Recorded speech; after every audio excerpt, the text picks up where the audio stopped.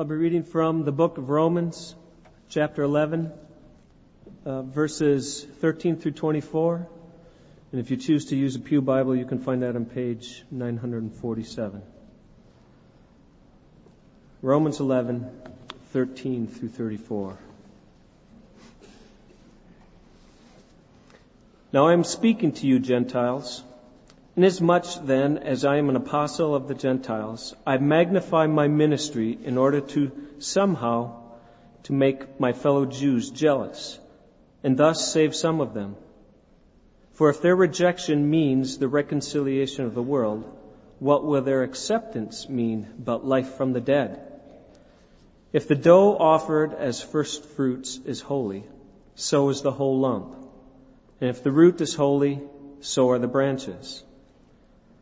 But if some of the branches were broken off, and you, although a wild olive shoot, were grafted in among the others, and now share in the nourishing root of the olive tree, do not be arrogant toward the branches.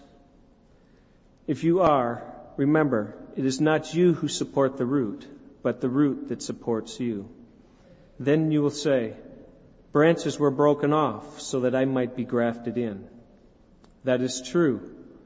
They were broken off because of their unbelief, but you stand fast through faith. So do not become proud, but stand in awe. For if God did not spare the natural branches, neither will He spare you. Note then the kindness and the severity of God. Severity towards those who have fallen, but God's kindness to you, provided you continue in His kindness. Otherwise, you too will be cut off. And even they, if they do not continue in their unbelief, will be grafted in, for God has the power to graft them in again. For if you were cut from what is by nature a wild olive tree and grafted, contrary to nature, into a cultivated olive tree, how much more will these, the natural branches, be grafted back into their own olive tree? Let's pray together.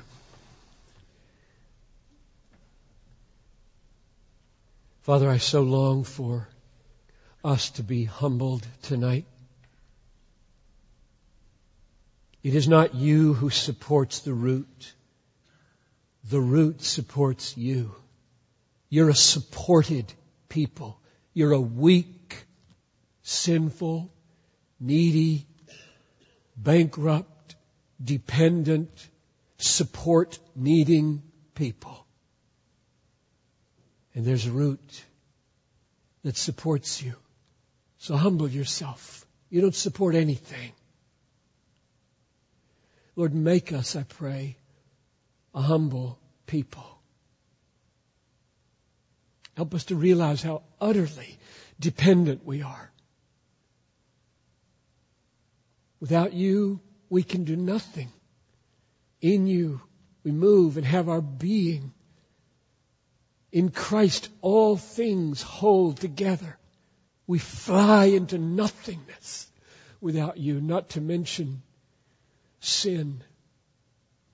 Wandering, prone to wander. Lord, we feel it.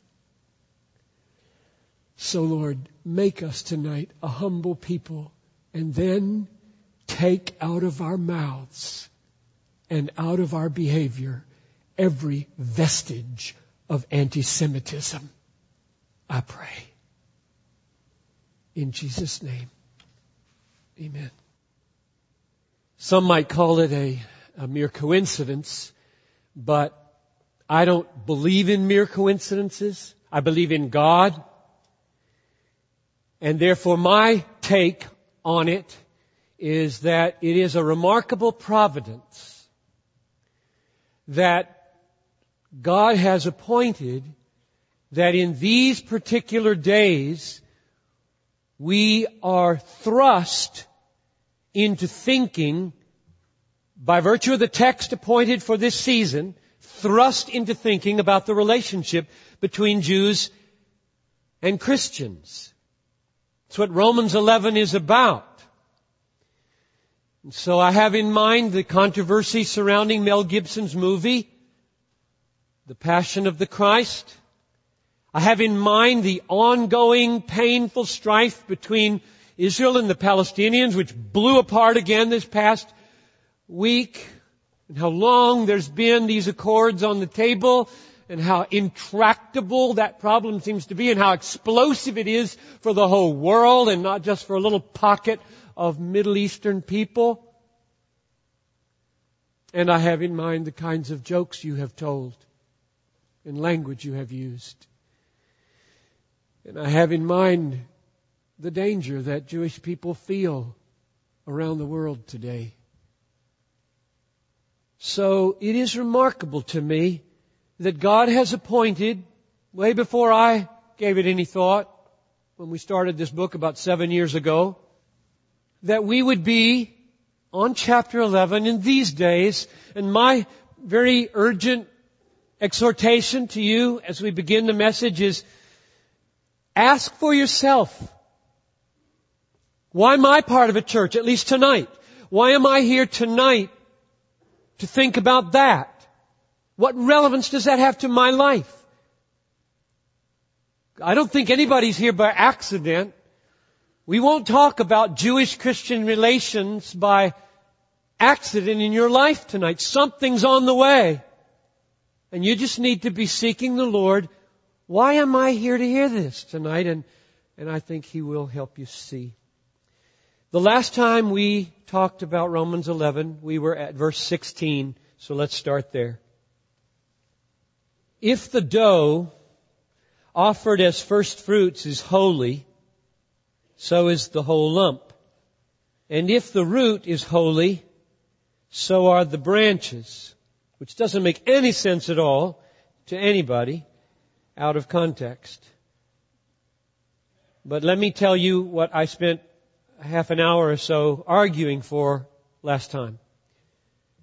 This is Paul's way of talking about the salvation of all Israel, rooted in the covenant that he made with Abraham. When he says, if the root is holy, so are the branches, he means if Abraham, Isaac, and Jacob were chosen by God, set apart for His own holy use, then one day the whole nation will be taken for His own. That was what I argued for. One of the main arguments I used was verse 28, which is a parallel of verse 16, only clearer, I think. 11:28. As regards the gospel, they, that is the Jewish people, are enemies of God for your sake, your Gentiles' sake. But as regards election, they are beloved for the sake of their fathers, their forefathers. Now that's the root.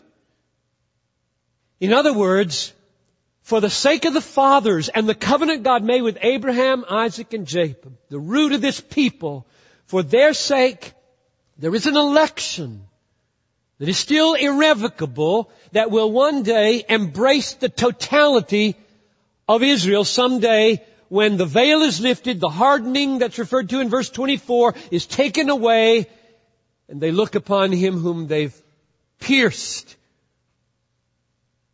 By way of parenthesis, I cannot help, though it seems breathtaking to ponder,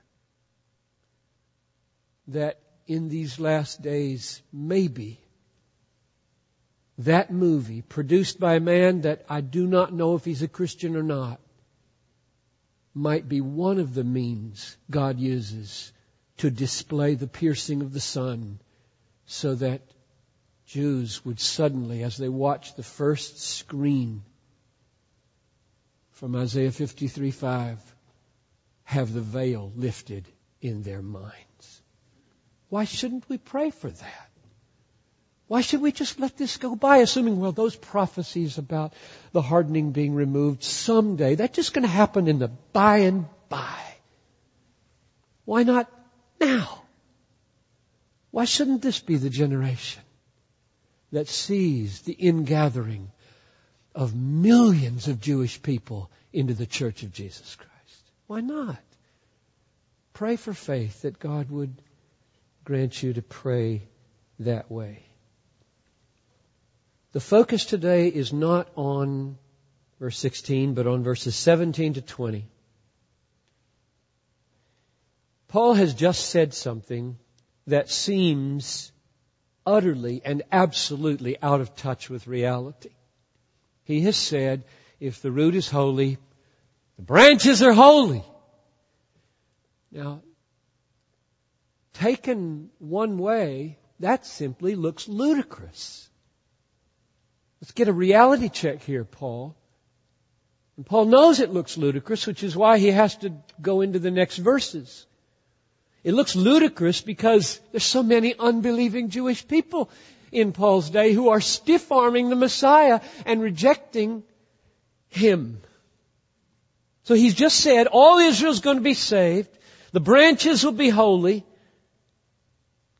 But in fact, he said in chapter 9, verse 3, that they are cut off from Christ and will perish forever. And in verse 27, he said the same thing. Only a remnant's going to be saved. The others are going to be lost. So what do you mean all the branches are holy? Verse 17. But if some of the branches were broken off, okay, now there's the reality check. Some of them are broken off. Not all Israel in that generation are going to be saved because some of them are broken off. And if they're broken off and they stay unbelieving, they won't be saved. So what we have is this tension. They're Jewish. They're part of the covenant people. And Paul says they're broken off from the tree of the covenant. The attachment to Abraham is useless to them because of their unbelief. What is that? We had it described for us in chapter 9, verse 6. Not all who are descended from Israel are Israel. There's Paul's explanation. Chapter 9, verse 6. Or chapter 9, verse 8. It is not the children of the flesh, that is, just born by biological reproduction. It's not the children of the flesh who are the children of God. So you can be a part of this outward covenant and not part of the spiritual covenant. There's an outward belonging to the people of Israel, and there's a spiritual belonging to the people of Israel. What's happened? The Messiah has come. He's preached the kingdom. He's offered forgiveness. And so many have rejected Him. And He said to them, or John said, whoever has the Son, offering Himself to Israel and the world, whoever has the Son has life. Whoever has not the Son has not life. And therefore, if the covenant people themselves by birth do not have the Son, if they're broken off branches, they don't have life. Jesus said to that same generation, everyone who acknowledges me before men, I will acknowledge before my Father who's in heaven.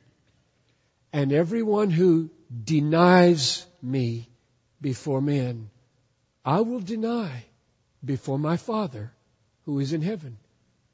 And the Jewish people, by and large, deny Jesus. It's huge. That's the reality check. That's the bigger situation of the branches are holy. Yeah, someday the whole tree will be complete. He came to His own, and His own received Him not. That's the reality check, and that's tragic. So they're broken off. They have an outward connection to the covenant, not an inward connection. Remember chapter 2, verse 28? Listen to Paul explaining this. Now, no one is a Jew who is one merely outwardly. This is 2:28. Nor is circumcision an outward and physical thing, But a Jew is one inwardly, and circumcision is a matter of the heart, by the Spirit, not by the letter. His praise is not from man, but from God. Jews are not Jews. They are broken off. That's the bigger picture here. It's not quite complete, though. In fact, Paul is setting up a situation here that will appear both glorious for Gentiles and very dangerous for Gentiles. So let's finish the picture. First, we've seen they're broken off. They're broken off from the rich root of the olive tree, from the patriarchs, from the covenant, from the promises. They're broken off. Now here's the dangerous part and the glorious part. They are broken off in order that Gentiles might be grafted in. This was taught, verse 11. Let's just see 3 places before we get to our text. Verse 11, second half of the verse. Through the Jews' trespass, the breaking off, salvation has come to the Gentiles. Look at verse 12. Their trespass, the Jewish trespass, the breaking off. Riches comes to the world, and their failure. Riches comes to the Gentiles. Look at verse 15. The Jewish rejection means reconciliation for the world. So the bigger picture here, the glorious and the dangerous picture here is Jews are not just broken off, they're broken off by design in heaven. In order that the gospel might embrace the nations and the Gentiles might be grafted in. When these people said that in verse 19, look at verse 19. You might have expected Paul to say, you got it wrong. Don't talk that language of purpose and design. Just talk result. But he didn't correct them. Look at verse 19. You then will say, branches were broken off so that I might be grafted in. To which Paul responds in verse 20, that is true. Which is both the glory and the danger of chapter 11. You can start to feel the danger rising in the proud Gentile heart, maybe even in your own heart. You start to feel the peril that Christian Gentiles are in as they hear such a staggering truth. But first, let's look at the glory and then the danger. The glory is obvious. It's in verse 17. If some of the branches were broken off, and you, although a wild olive shoot, nobody wants you, were grafted in among the others, and now share in the nourishing root of the olive tree. So there it is. There's the glory. The mystery of God in the gospel in Romans 11, indeed throughout the synoptic and Gospels and John, is Gentiles by faith in Jesus become Jews. That's the incredible mystery of the gospel. And they are attached to this tree, which is Abraham, Isaac, and Jacob covenant for their people, and they're attached. And all the promises are flowing with life and salvation and hope into Gentiles, who before were no people, had no attachment, no covenants, no promises, no life, no hope, no God. And God, in His mercy, said, from the beginning I had you in mind. I was going to make Abraham a blessing to the nations. And now I'm doing it. I'm gathering the nations and I am grafting them in to Judaism. How can that be? Verse 20. They were broken off because of their unbelief. But you stand fast through faith. There it is. How is it that a Gentile can be attached to the tree of Israel and benefit from all the promises made in the Old Testament? Every one of them, yes. To the Gentile, answer, by faith in Jesus, who is the link as the seed of Abraham. You join Jesus by faith and you join Abraham. You trust Jesus, you become a Jew and benefit from everything that was ever promised to Israel. That's a mystery. That was a mind-blowing mystery. Paul keeps in mind what he said in Romans 4:16. The promise rests on grace and is guaranteed not only to the adherent of the law, but to also those who share the faith of Abraham, as it is written, I have made you the father of many nations. The promise rests on grace so that it would be valid for Jews and be valid for Christ-believing Gentiles. One promise, one covenant, one people, one destiny.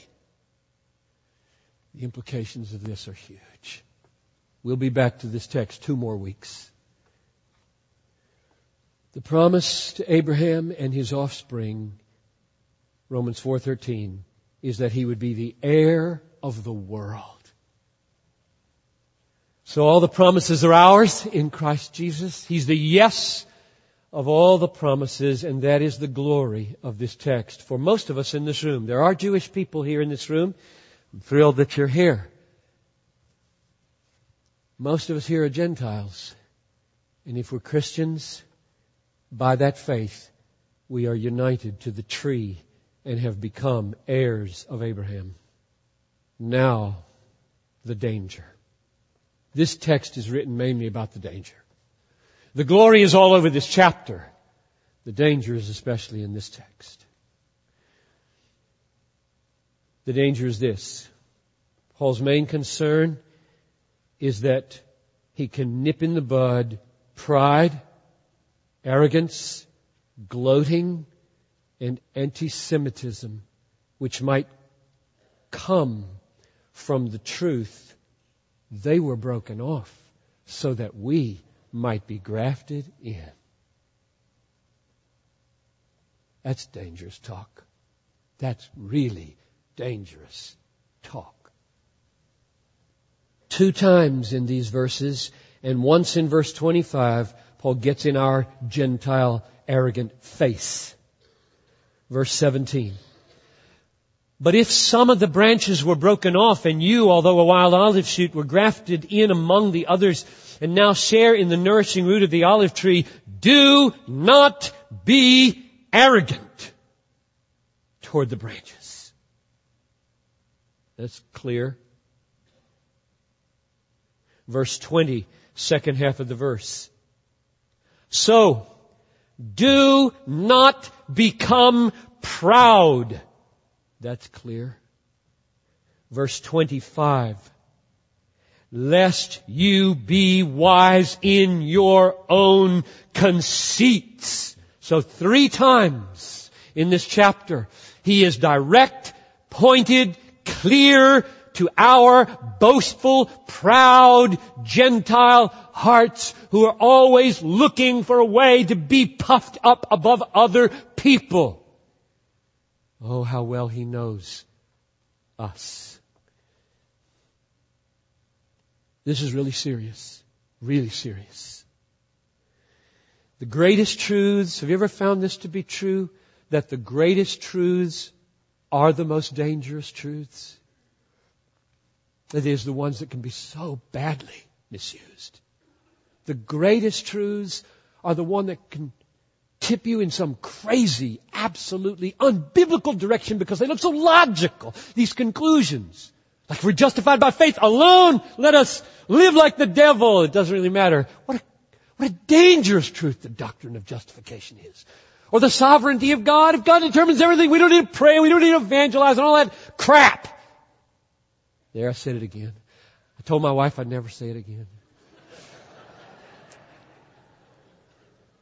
Sometimes I just feel like Paul.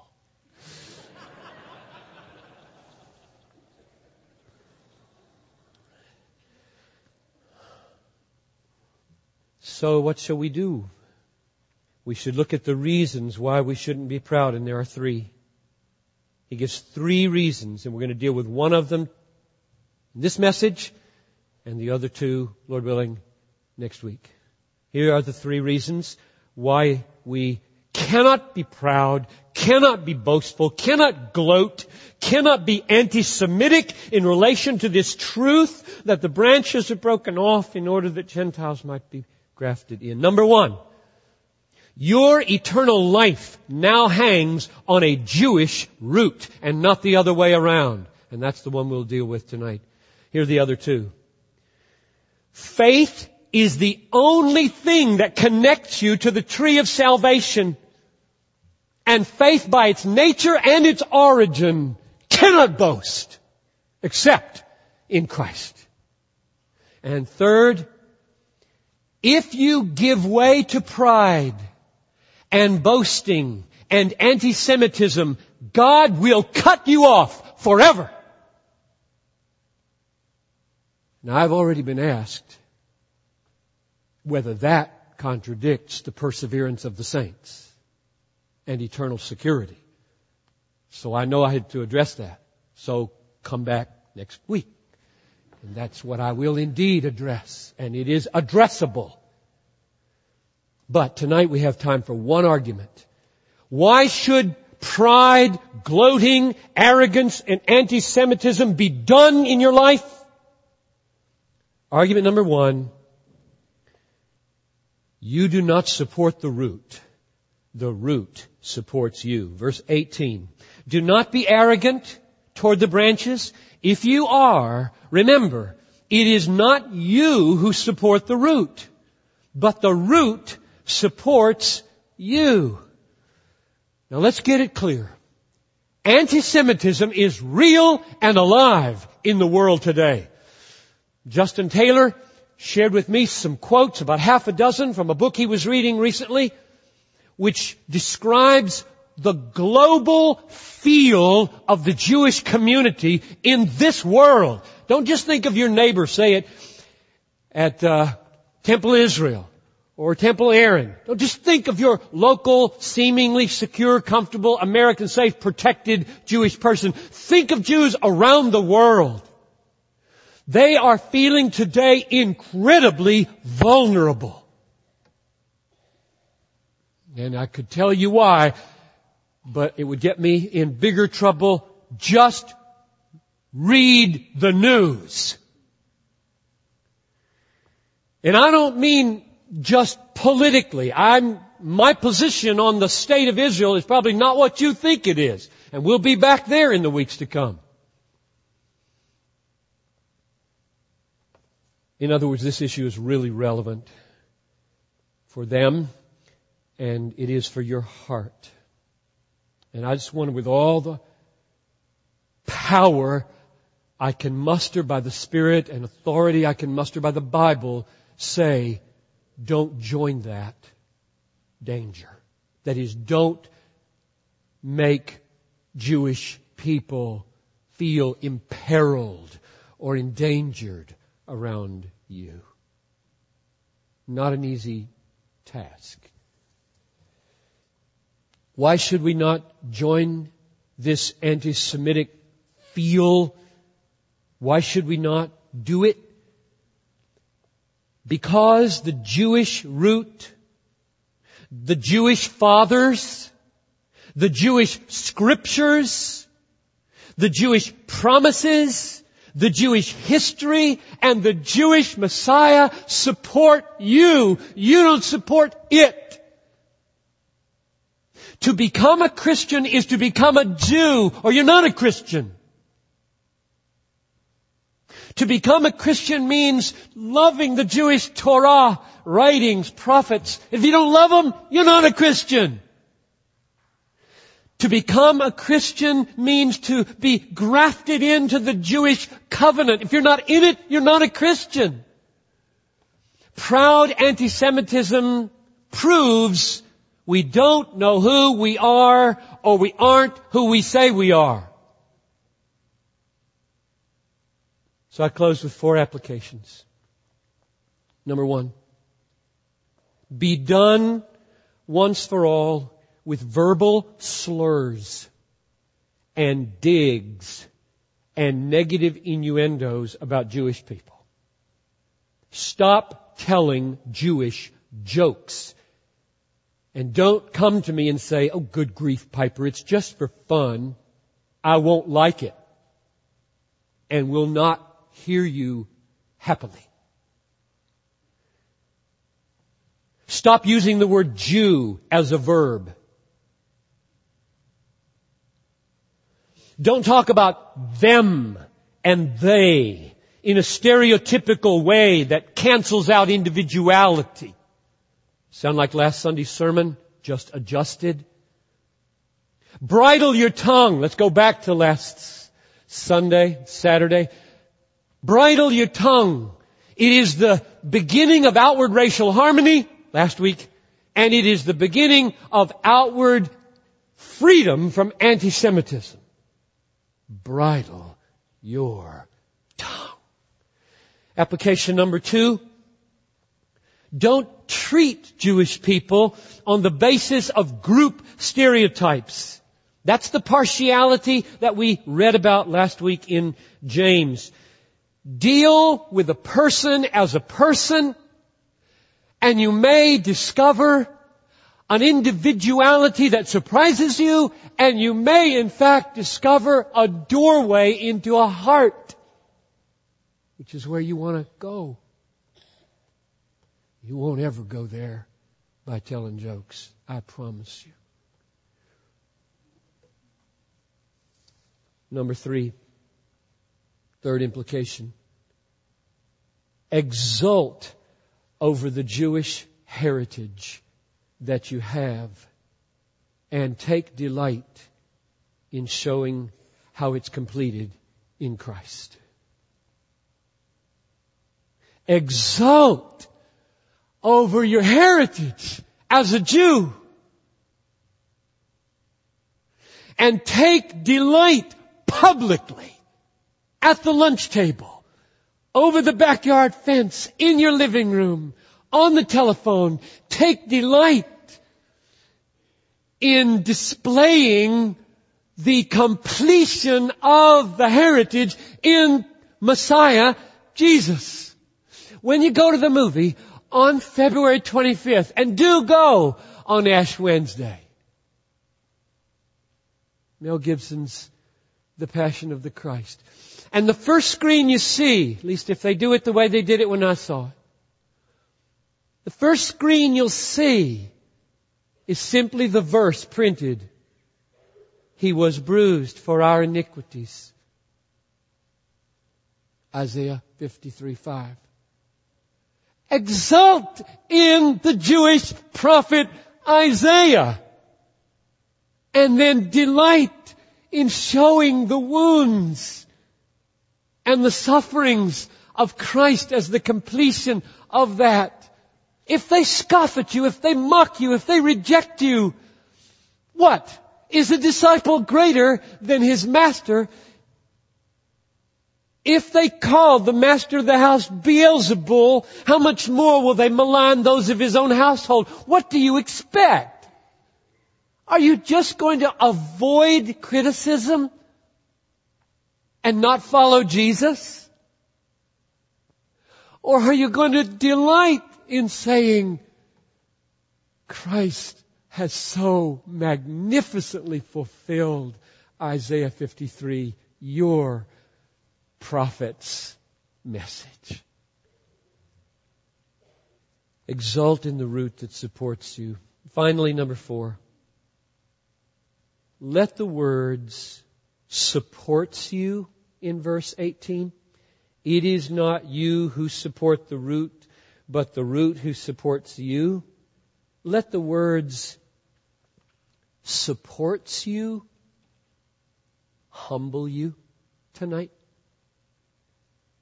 I stress humility here at the end because it's the opposite of pride, which is what this text is about getting rid of. Don't be puffed up over the branches. Fear, stand in awe.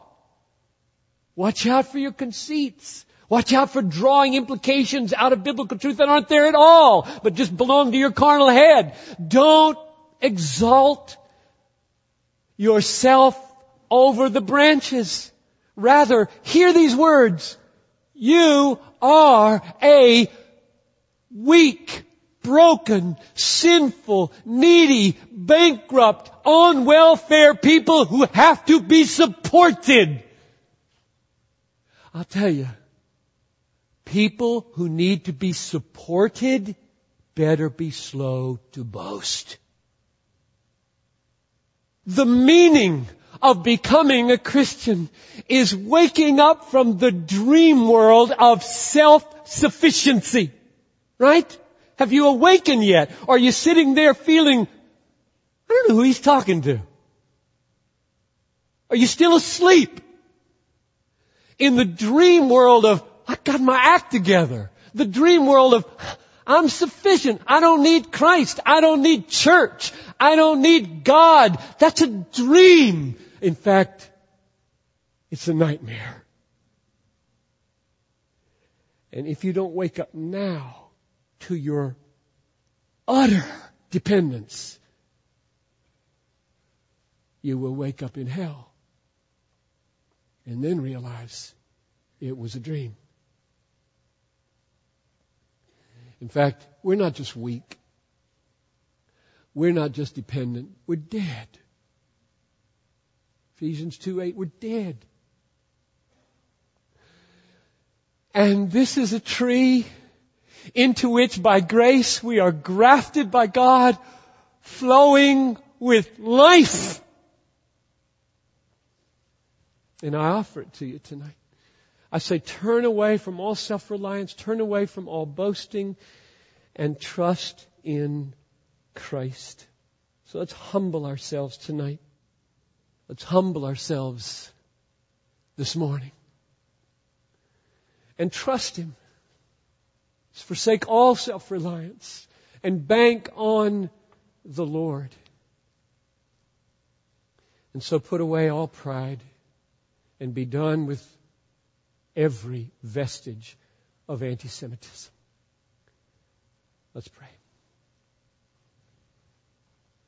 Father, I know that unless you come by your Spirit and make these words powerful and pointed, they won't go home to the conscience and the heart. But if you'd come now, as I pray you have been, then people could be humbled and made happy to rely upon a Savior who unites us to the promises of the Bible made to the Jews, that we would be heirs of the world. All things are yours, whether Paul or Apollos or Cephas or life or death or the world. All things are yours, and you are Christ's, and Christ is God's. Why then would you boast over men? Take it from us, Lord. Make us the humblest of all people. May with trembling and tears we lean on the everlasting arms. In Jesus' name I pray. Amen.